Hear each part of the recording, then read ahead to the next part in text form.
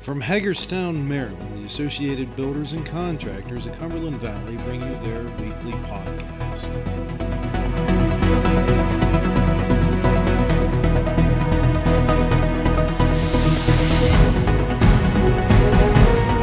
This week we are talking to safety professionals from our members within ABC about how they're dealing with some of the new regulations for the COVID-19 outbreak. So let's join in on the conversation. Good morning, everybody, and welcome to the ABC Cumberland Valley Safety Podcast. We have two of our safety experts with us this morning from our Cumberland Valley Safety Committee. We have Donnie Manning from Digging and Rigging and Jason Pickett from Warner Construction, Warner Mechanical.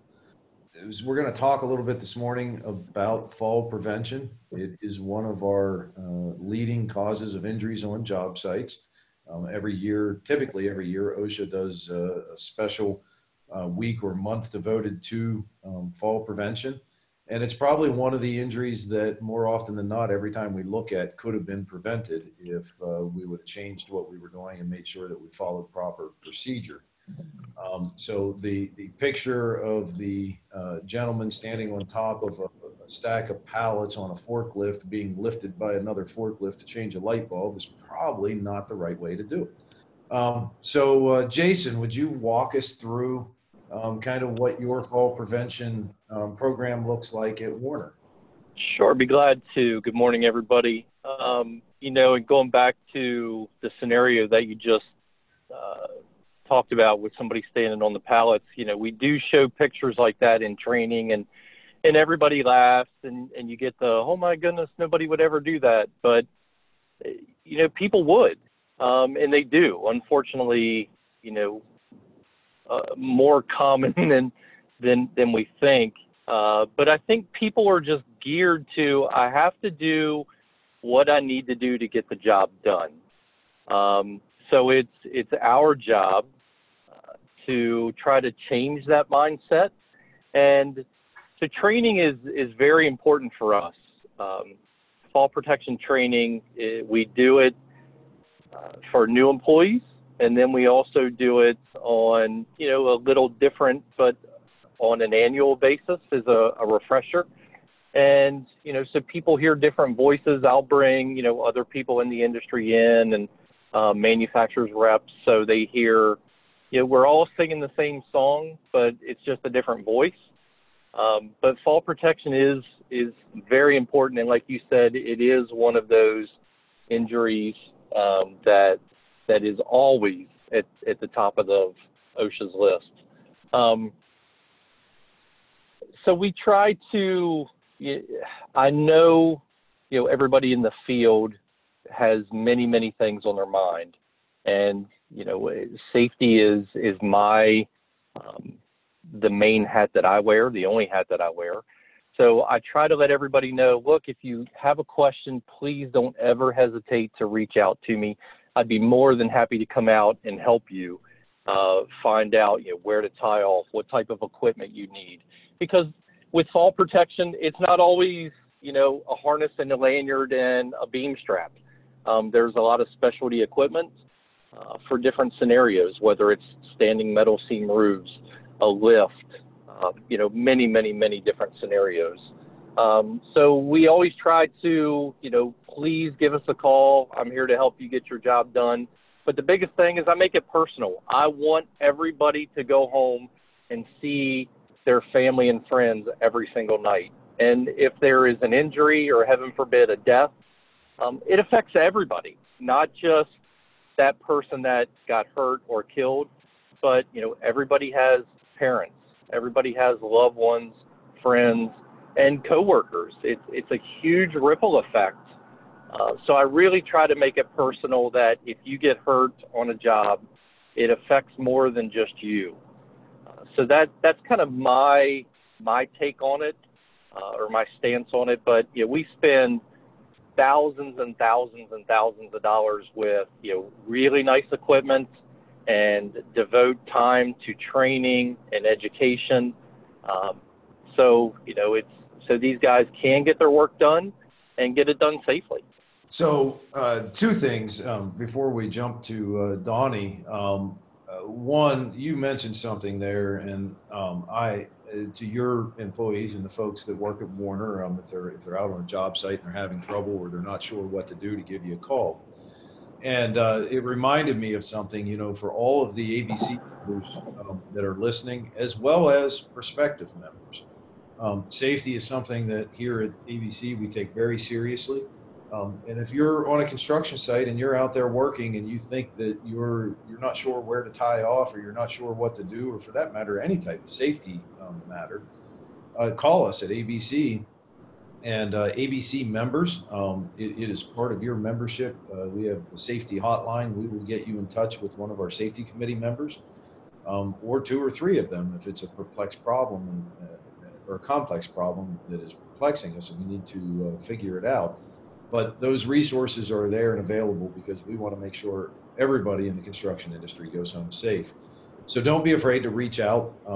And for anybody listening, our number is 301-739-1190. And you'll either get myself or Kathy Gress, and we will get you in touch with one of our safety professionals from the safety committee to help with that.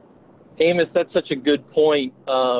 Everybody on the committee is so willing to, because we all have that same goal. Every single one of us would hate for somebody to get hurt.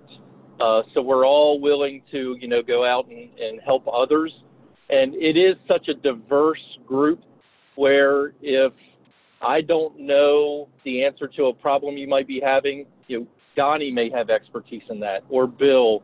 But we all, very frequently call one another or email one another and help each other out because it is such a diverse group. And there are hundreds of years of experience that sit on that committee that is willing to help anybody out. Absolutely.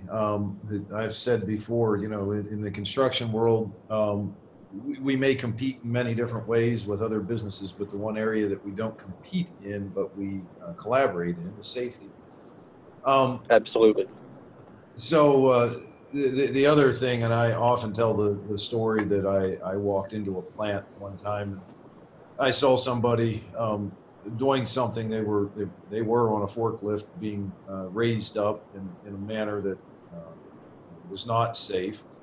And when the person came down, they looked at me and they said, "Well, we did everything, as safe as we could." I said, "Now wait a minute." I said, "What do you mean as safe as you could?" And as I analyzed the situation, they were probably about 20 feet up in the air, and they were tied off with a 50-foot rope. So if you do the math, if they would have fallen, they'd have hit the ground before the rope would have taken a hold to begin with. And they weren't in a man basket. And the explanation that I got was, well, sometimes you just got to do what you have to do to get the job done. There's no safe way to do this, but we did it as safe as we could. And that's one of the things I think as safety professionals we encounter regularly. I think that's gotten better over the years, but to that point, there is always a safe way to do something. Sometimes you just have to stop and think about it a little bit, but there's always a safe way to do it. Donnie, another thing we hear a lot, Amos, is, well, I've done it this way for 20 years. And, that may have been the way to do it 20 years ago, or maybe you've just gotten lucky for 20 years. But with the advancements of the technology and equipment and materials, a lot of times there are now better ways, faster ways, more efficient ways that we can still end up at the same ending point, but it could be faster, it could be safer, and that's our goal. So please utilize your safety professional as a resource, and don't look at them as the police officer, somebody that wants to get you in trouble. We all want to get the job done, but we want to make sure you go home every day. And probably to that point of this is how I've done it for 20 years. One of the most valuable things, if you can instill it in your workforce, is to have everybody do job hazard analysis. And it doesn't need to necessarily be something that is formal all the time, but once you instill that and people get used to doing it, as we bring new people into the workforce, you bring new experiences into the workforce, and to continually do those. And just a little piece on that. I kind of, at one point in my career, we thought that we had gotten to the point where we had exhausted, basically over a couple of year period. We had analyzed every job that was available to be done in that plant. And I kind of thought, well, what is the point of continuing to analyze, do the job hazard analysis day in and day out when, for instance, let's say one of them that was done every day was clean the mixer. What are you going to gain out of that? And what I learned was one day we had a new employee, and they did the job hazard analysis, and we learned something completely new and a better way to do things. And so if you can instill that and get people kind of talking in that manner, and safety meetings, job site safety meetings, and those types of things, that's where those processes can be discussed. But oftentimes you will find those items that you've been doing for 20 years. When there's new people introduced, you can learn new things about it. Yes.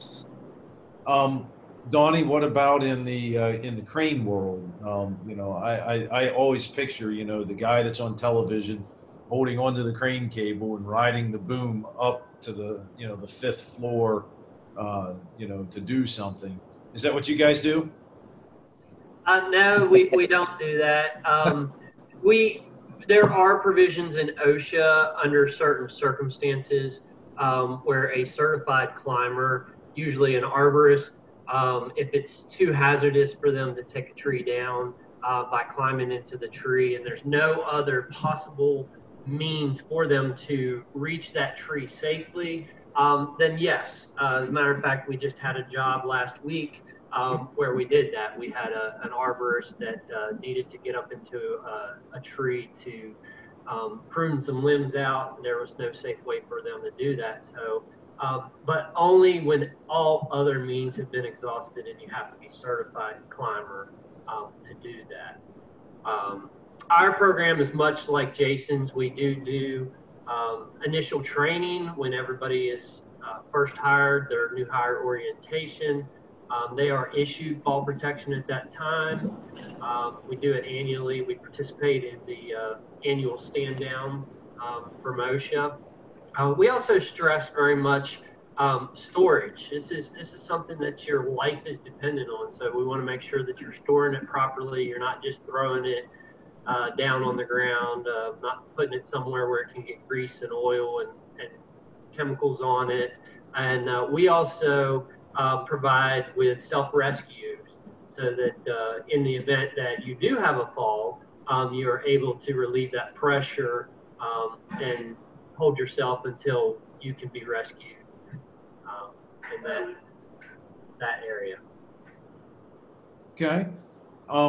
One of the other areas, when we talk about fall prevention, working with ladders and using ladders. Now, ladders get damaged, and obviously, per OSHA, we should be inspecting our ladders before we use them. And one of the things that I have seen over and over again, none of us as safety professionals would ever condone somebody using a ladder that is damaged. Typically, if a ladder is damaged, what do we do with it? I'm assuming you guys would dispose of them. We do, yes, but we cut them in half, but that's not in half, I don't even know how to describe it, from left to right. We go from top down, so I mean literally we cut it in half in two pieces left to right. So it is absolutely impossible for somebody to dig it out of the dumpster and, make this used to be an 8-foot ladder, now it's a 4-foot ladder. We cut it in half the other way to make it impossible to do that. So, and I'm letting out a little bit of my, Pennsylvania country roots here, but to that point, and so we do everything we can to make sure that nobody can use the ladder and the ladder's disposed of. And I just want to touch on this because it's something that I have seen happen many times. I will be come hunting season, walking through the woods and come across, somebody put a new tree stand up on their ground. And I look at the tree stand and I look at the ladder, and maybe it's a 12-foot or 24-foot extension ladder that was cut in half just the way you described, and somebody put it back together and zip tied rebar between the pieces to keep it together, and they use that to get in and out of their tree stand. Or maybe a business doesn't have the ability to cut it in half, and so they tag it and they dispose of it, and somebody pulls it out of the dumpster and they take it home. And so at that point, we've done everything we can. We throw it away, and if somebody takes that out, that's their risk. But at the same time, I think it's worth touching on home use, hunting use, those types of things. Folks at home should be thinking about and using ladders the same as they do at work. If the ladder's damaged, they should be getting rid of it. But to the point of the hunting season, even if it's a perfectly good ladder, people that put something up and they let it up and then they go back and they use it a year later, they really should do an inspection on that before they go and climb up it. And the reason I bring it up is every year we hear of injuries of people falling out of their tree stands, and often absolutely.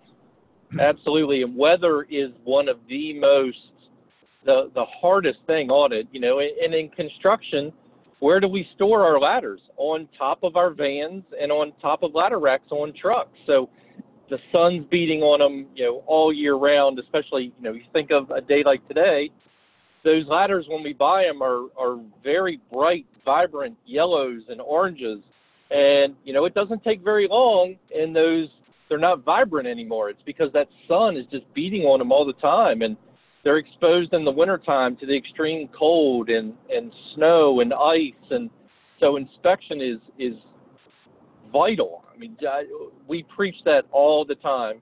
And like you said, we have to practice that safety at home as well, because if somebody gets hurt at home, there again, like I mentioned before, other people are going to be affected, not just them, wife, kids, family members. And also, you're not going to be able to come to work if you get hurt. So why do we all come to work? I mean, I love my job, but if I had to do it for free, I probably wouldn't love it as much, and I wouldn't want to get up at 5 o'clock every day.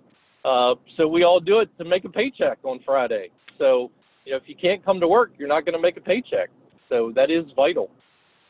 I think with fall protection too, Amos, so many people just think of the harness and lanyard and a tie-off point, but we need to think of fall protection as well as, guardrail systems. That is fall protection. Hole covers. OSHA says a hole is anything 2 inches or more. And you say, why 2 inches? I can't fall through a 2-inch hole. But you could get, twist an ankle with the heel of your boot, or it could make you fall if you think you're carrying a 4x8 sheet of plywood across a job site and the toe of your boot caught in a hole, trip and fall, you could get hurt, or damage property. So fall protection is much, much more than just your harness and lanyard. And as Donnie mentioned, storage is huge.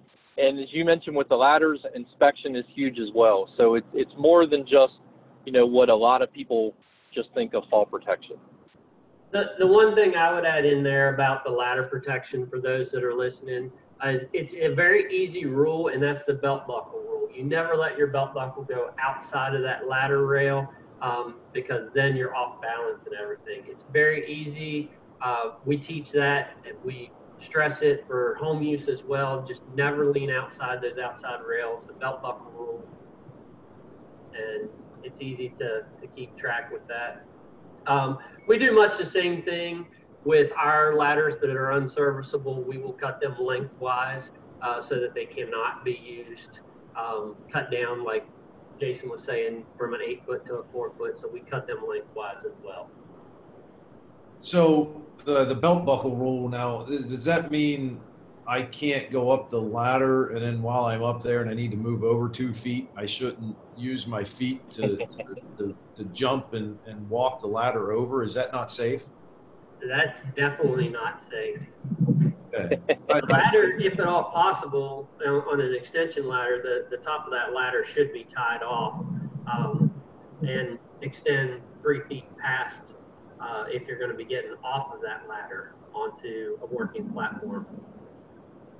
And you should also make sure that what you tie the ladder off to is not movable. Correct. I have told this story before as well, but